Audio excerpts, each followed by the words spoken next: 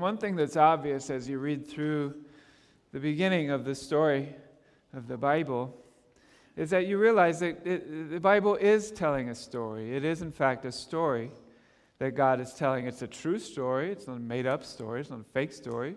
It's a true story, but it's a story. And as such, there's a logical progression to it, right? Stories have beginnings and middles and ending. There's an order in the way that you tell a story. And in the story of the Bible, you can't just jump into the middle of it and get it, right? You need the context.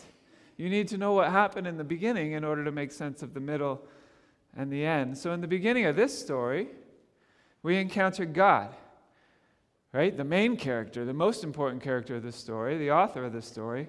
We encounter God, and we begin to learn what God is like. And we learn that God is both sovereign, all-powerful, right? There's nothing he cannot do. He is all-powerful. But we also learn that he is personal, loving, right? Both of those things at the same time. And we learn that God has made the universe, and he has made us in his image. And it's explained in the Bible that our misery, the pain that we feel in this life, right, the challenges and the hardship and the pain that we feel in this life, every life experiences a certain degree of misery, right? Everyone does. What we learn in the Bible, though, is that the misery that we experience in this life is a result of our rebellion, right? We own that. That's a result of decisions that we made, actions that we took. And despite the fact that our God is loving, he's slow to anger, he's abounding in steadfast love, we're told. Despite that fact, our rebellion against God provokes God's righteous wrath. He's loving, but he's also holy. And he responds to disobedience and sin and evil appropriately with wrath, with judgment. But God, precisely because love is at the very essence of his character, he took the initiative to provide a solution to that problem of our misery. He prepared for the coming of his own Son by raising up a people, right? Before the Son came. There's a pre-story to before the Son came, right? God raised up a people. God entered into a covenant relationship with that people. God initiated that.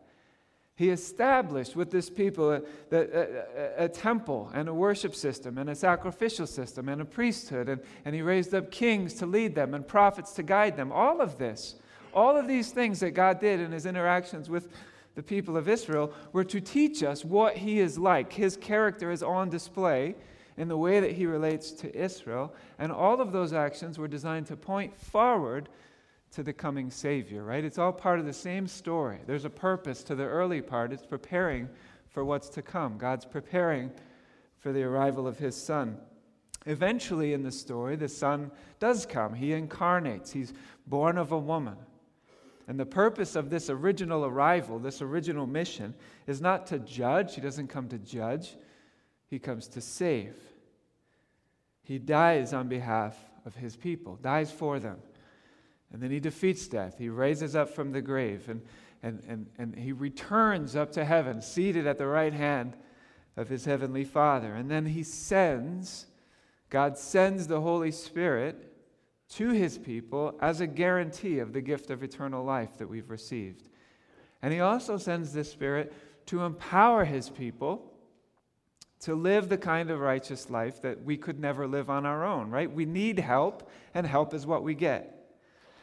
And he commissioned his people not only to believe the gospel, the good news of the gospel of Jesus Christ, to believe it, but he also commissioned his people not just believe it, but proclaim it, speak it, let others know, that all the nations might hear the good news of the gospel of Jesus Christ. According to the Bible, what men and women must do in response to the gospel is repent of their sin and trust in Jesus Christ for their hope of eternal life. The alternative to that is to receive the wages of sin, to receive the wages of our rebellion, which is eternal death and separation from God. And so Jesus said that this message is to be proclaimed to the ends of the earth. Let everyone know, and sometime thereafter, after the message goes to the end of the earth, Jesus said he's going to come back again, and establish his kingdom forever. Now, that's the big picture. That's the timeline. That's the storyline. Where does this moment in history, where does it fit in the story?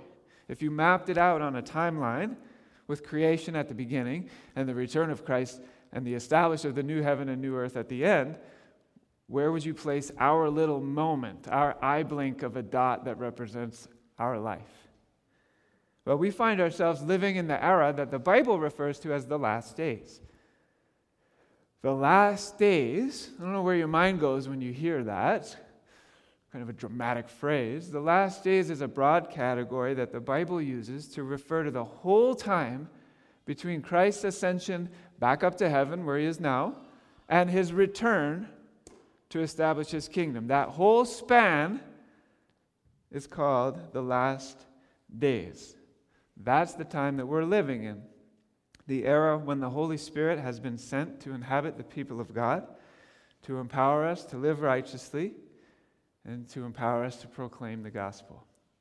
Okay, that's the twofold task that we've been entrusted with during our short moment on earth, right? Our short moment when we're on the stage during this story.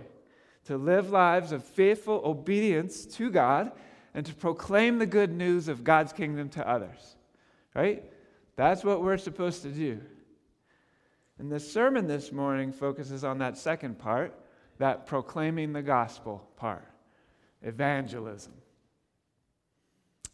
So to use the image from the Lent series this week, we've got this living water, this amazing, beautiful, satisfying, refreshing, living water. Our calling is to be offering cups of living water to a world that's dying of thirst. That's what we'll talk about this morning. We're in the Gospel of Luke still. We've been here for a couple weeks now. Luke 10, and I'm going to read verses 1 to 20. Luke 10, 1 to 20. But before I do, I'm going to pray. Lord Jesus, here we are. Here we come before your word, words that you spoke, words that are true and powerful, words that are relevant to our lives, words that are convicting and a bit challenging, hard to embody and live out. And so I'm praying that you'll help us to understand what you said and what you meant. But I also pray that by your Spirit you'll empower us to obey it. Not one of us, not one human being in the world ever is above your word or is beyond your word. We're all under it, under the authority of your word. So help us to understand it and to apply it. In Christ's name, your name. Amen. Okay, Luke 10. I think your bulletin says 1 to 24, but I'm just going to read 1 to 20. Luke 10, 1 to 20. After this, the Lord appointed 72 others and sent them on ahead of him, 2 by 2, into every town and place where he himself was about to go. And he said to them, the harvest is plentiful, but the laborers are few. Therefore, pray earnestly to the Lord of the harvest to send out laborers into his harvest. Go your way. Behold, I'm sending you out as lambs in the midst of wolves. Carry no money bag, no knapsack, no sandals. Greet no one on the road. Whatever house you enter, first say, peace be to this house. And if a son of peace is there, your peace will rest upon him. But if not, it will return to you. And remain in the same house, eating and drinking what they provide. For the laborer deserves his wages. Do not go from house to house. Whenever you enter a town and they receive you, eat what is set before you. Heal the sick in it, and say to them, the kingdom of God has come near to you. But whenever you enter a town and they do not receive you, go into its streets and say, even the dust of your town that clings to our own feet, we wipe off against you. Nevertheless, know this, that the kingdom of God has come near. And I tell you, it will be more bearable on that day for Sodom than for that town. Woe to you, Chorazin! Woe to you, Bethsaida! For if the mighty works done in you had been done in Tyre and Sidon, they would have repented long ago, sitting in sackcloth and ashes. But it will be more bearable in the judgment for Tyre and Sidon than for you. And you, Capernaum, will you be exalted to heaven? you shall be brought down to Hades. The one who hears you hears me, and the one who rejects you rejects me, and the one who rejects me rejects him who sent me." And the 72 returned with joy, saying, "Lord, even the demons are subject to us in your name." And he said to them, "I saw Satan fall like lightning from heaven. Behold, I have given you authority to tread on serpents and scorpions and over all the power of the enemy, and nothing shall hurt you. Nevertheless, do not rejoice in this, that the spirits are subject to you, but rejoice that your names are written in heaven." This is the word of the Lord. I want us to look at 3 verbs from the text that will frame our meditation on the text. 3 verbs that kind of drive this commission and drive this story. The 3 verbs are pray, go, and rejoice. Okay? All verbs found in the passage, found on the lips of Jesus. Pray, go, and rejoice. Those were verbs that he spoke to these disciples, that he commissioned, these 72.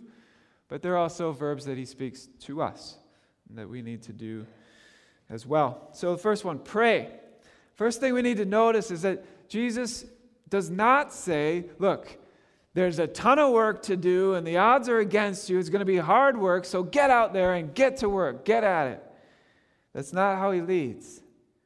Instead, what he says is there's a ton of work to do. The odds are against you. It's going to be hard work, so pray.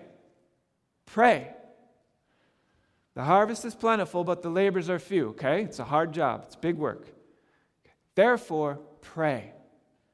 Pray earnestly that the Lord of the harvest would send workers into the harvest. Right? I think it's so important that Jesus leads with prayer when talking about engaging in the work of the kingdom. That means that individuals or churches or ministries that put the emphasis on themselves and their effort and their programs have missed the point, which is so easy to do. Right? How many minutes a day do you think that the average Christian prays? I don't know. I don't know the answer to that question. My guess, though, if we did somehow know, it would be disheartening, would it not? Do you think? How about a more personal question? How many minutes a day do you pray?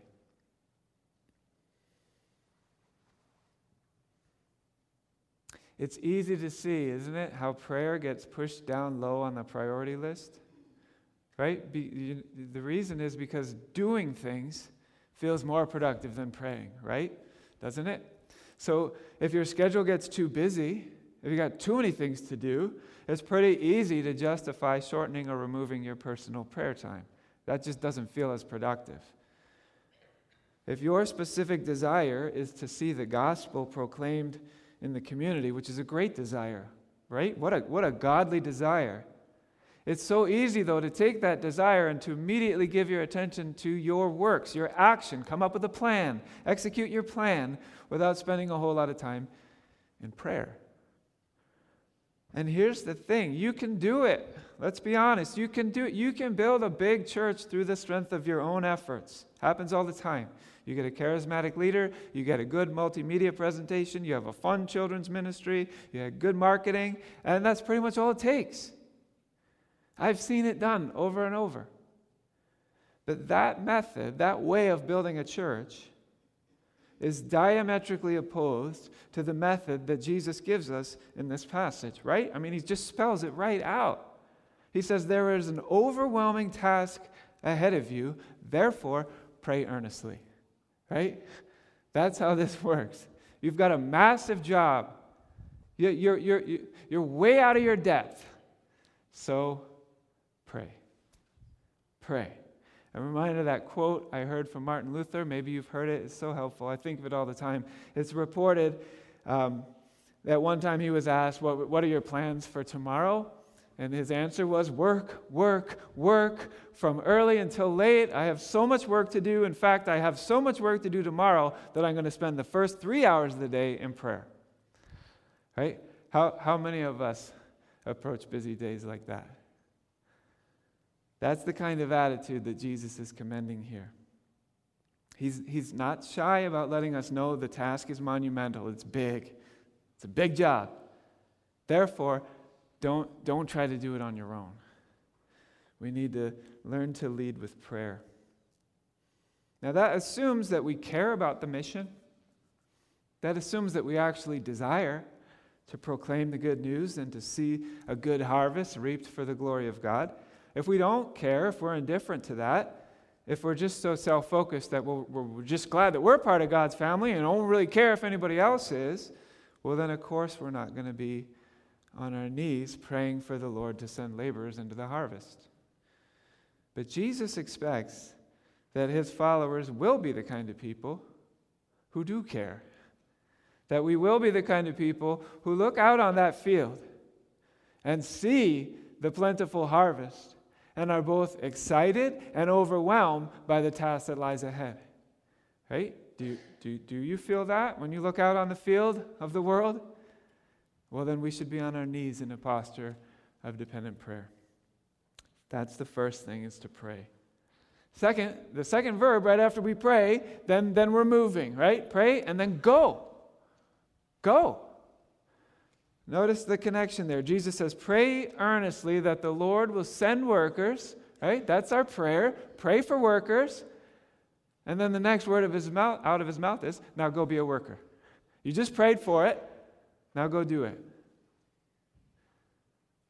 So we pray for workers, and then we become one of the workers that we're praying for. Jesus does not set up a distinction where some people pray, some people go. Everyone prays, everyone goes. It's not that we have prayers and proclaimers. It's not that we have stayers and goers. Everyone goes out into this field for this harvest. Everyone. Now, it's true, some people pick up and they go overseas. They go as cross-cultural missionaries. That's not everyone's calling, but some people do that, and that's a beautiful and wonderful calling. Others go out into the local field right here. But everyone participates in this harvest. Everyone. This is a community-wide family event, a family harvest. Nobody stays. Nobody defers. Nobody says to the master, well, you know what? Harvesting is not really my thing. Okay, so you can send the others out in the field if you want. I'll do the inside jobs. That's my thing. Nobody says that. Everybody gets to share in the joy of bringing in the harvest. It's like the food grains harvest. You've been there? Can you picture it? All those combines out there, all harvesting at once. That's kind of what this is like. We all go out there together. We all harvest together, all at once. And by the way, Jesus says, when you go, you'll be like sheep, and you'll be in the middle of wolves. Just so you know, just a heads up, you're sheep and you're going into the middle of wolves. But go. Why? Does he not know that wolves eat sheep? Does he not know that the sheep are not really equipped to defend themselves or to fight back? Does he not know that sheep in the midst of wolves are like the definition of helpless? Why go if you're going to be a sheep in the midst of wolves? Well, because weakness is an asset if dependence is the goal, right? Jesus is purposely saying to us here, I'm sending you right into the place where you will be weak. I am strategically taking you out of your comfort zone and putting you in a place where you will be uncomfortable and weak and a target. You will be vulnerable and you will not have enough strength to defend yourself, but it's going to be okay because I will be your strength. That's what he's saying here.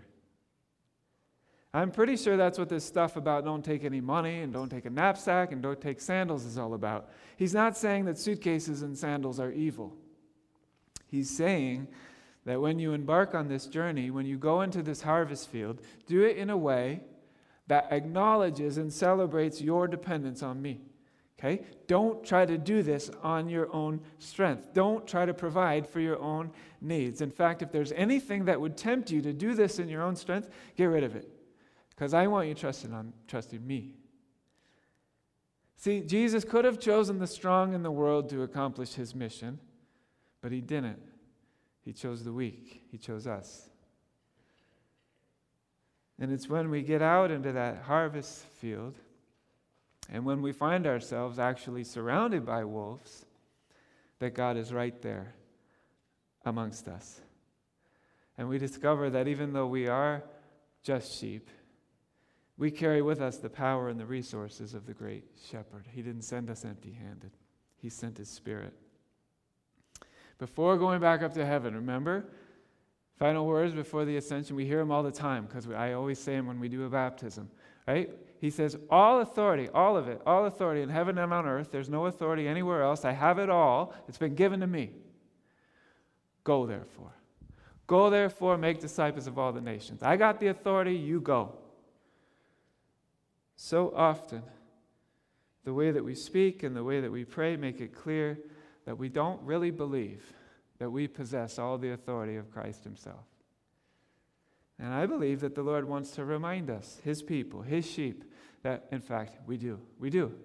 It's ours. He's given it to us. He has anointed and empowered us with his Holy Spirit to proclaim his gospel message. And we should expect that the proclaiming of that message will result in a harvest to the glory of God. Not because we're so great, but because he is.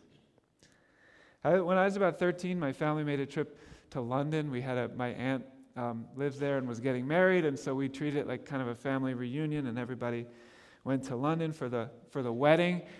We're there, my dad and my older brother Matt and I, he gives us each a little bit of money, I don't know, like £5 each or something, and he says, just go out and explore London, have fun. So my brother and I were wandering around London, and my brother actually did what my dad said. He did all the things. He spent his whole £5. He bought like a bag of roasted chestnuts from a vendor, and he paid the admission to like walk up this old ancient tower and get a view of the city. He did the tourist stuff that you do. I didn't do any of that. I couldn't bring myself to spend any of the money in my pocket. I couldn't believe it. Here we are in a foreign country. This is not $1. This is £1. This is foreign money. I don't want to waste it. I don't want to spend it. So I shoved it in my pocket and did nothing the whole day. Nothing. Lots of Christians live their whole life like I did that day, my big day in London, when I had the money but I did nothing. Lots of Christians have the treasures and the riches and the power and the authority of the Holy Spirit dwelling right within them, and they never pull him out of their pocket. They just hoard those things. They never use them. They never give them. They never spend them. They never engage. Listen, the gospel is meant to be shared, not stuffed in our pocket and hoarded, right? Good news is meant to be proclaimed. Good news is meant to be spoken, right? It wants to get out. It wants to spread. And we miss out on that when we hoard these things for ourselves. Again, to go back to the image of Jesus and as living water, right? Water, that's a purposeful metaphor. That's not an accident. Water is one of the most basic necessities for life, right? And it is a limited, finite resource. Any situation where there's a water shortage and there's human beings there immediately becomes a crisis, because humans need a steady supply of clean water in order to live. Jesus is the life-giving living water. And the good news is there's no shortage of this living water. There's an infinite and unending supply, right? We don't need to just bring our little plastic container and get it filled and then hoard it and be careful with it. It'll never run out. But despite the abundance of the resource, many people in the world are dying of thirst. They don't have it. And part of our calling as Christians, part of our divine mandate, is to share the living water of Jesus Christ with all the thirsty people in the world who need it. And again, this is not a calling on a particular subset of Christians. We all have the living water. We all have it. And we all know people who don't. We all know people who are thirsty. And so we should all be praying for and looking for opportunities to share this water with those who need it. Okay, that's the go part, sharing the water, spreading the water, proclaiming the good news. Here's the final verb, rejoice. This is a joyful commission, right? This is something to rejoice about. I find this last one such a helpful safeguard for us. because it would be so easy for us to get focused on the wrong thing. What happened was the disciples came back, and they're amazed, right? Hey, this actually worked. The thing that you said would happen, happened, right? It was amazing. It was incredible for them to be ambassadors for God, to be proclaiming the kingdom of God has come near, to be pronouncing peace on people's households, right? That's a lot of power. That's a lot of authority. Healing the sick. Wow, right? That's crazy. That's incredible. They're fired up. They come back. They're full of joy. They say, hey, Lord, even the demons, you're not going to believe this. Even the demons were subject to us in your name. They're pumped up. They like this authority thing. They like being ambassadors for Christ. Look at what we did. Aren't you proud of us? Look at how effective we were in fulfilling our assignment. And Jesus responds by confirming what they're saying. He's like, yep, it's powerful, right? He says, yeah, the demons are subject to you, because I've given you authority and power over the enemy. And ultimately, nothing can hurt you. But, he says, nevertheless, don't let that be the ultimate cause of your rejoicing. If that's what you're rejoicing in, then you've missed the main point. You should be rejoicing that your names are written in heaven. It's easy to see how these 72 were tempted to be impressed with themselves and all the work that they had accomplished. And so Jesus reminds them, okay, but don't rejoice in yourselves. Don't rejoice in the gifts. Don't rejoice in your authority. Rejoice in God. Rejoice in the fact that your names have been written in heaven. By grace, you have inherited eternal life, and you will spend eternity with God in heaven. Rejoice in that. See, because our rejoicing then is not contingent on our circumstances. And our rejoicing is not contingent upon the response that we get when we offer people the living water. Right? That's in God's hands. That's not up to us. Our rejoicing is based on the fact that our names are written in the book of life, that we are blood-bought children of God, and that nothing can ever change that or take that away from us. So if at the end of this sermon now, if you're not convinced, right, that happens, come to the end of a sermon and you're just not buying it, you're not convinced, you're saying to yourself right now, well, that's what he thinks. But I am seriously never under any circumstances going to tell anyone else about Jesus. Surely somebody in this room is thinking that. I'm not doing that. I'm not telling people about Jesus. If you're thinking that, or if you're feeling it, can I just gently ask, why? Why? Why not? We're the ones with the water in this world, right? We're the ones with living water in a dehydrated world, right? Surrounded by people dying of thirst. Why aren't we more bold spreading this blessing around? It's not going to run out. Why aren't we more quick to tell unbelievers about our blessed Savior? What is stopping us? Well, I know. I'm not confused. I know why it's hard. I know all the reasons of why we don't share our faith more readily. I know why it's difficult to tell people about Jesus Christ, the Son of God. I get it. But that's exactly what we need to do, according to the words of our Savior. That is his method. That is his plan for getting the gospel, the message of the good news, out to the world. And this is why we need to do these three verbs found in our passage today. We need to pray. We need to actively pray that the Lord of the harvest would send laborers into the field to bring in the harvest. And then we need to go into the field ourselves and look for thirsty people with which to share this living water. And then we need to rejoice. Rejoice all the time, every day, that our names, by grace, have been written in heaven. Let's pray. Lord Jesus, thank you for including us in your plans for the world. Thank you that this inclusion of us is not a make-work project. It's not something that you made up just to keep us busy, but that you have invited us to actually participate in the building of your kingdom to the glory of your great name.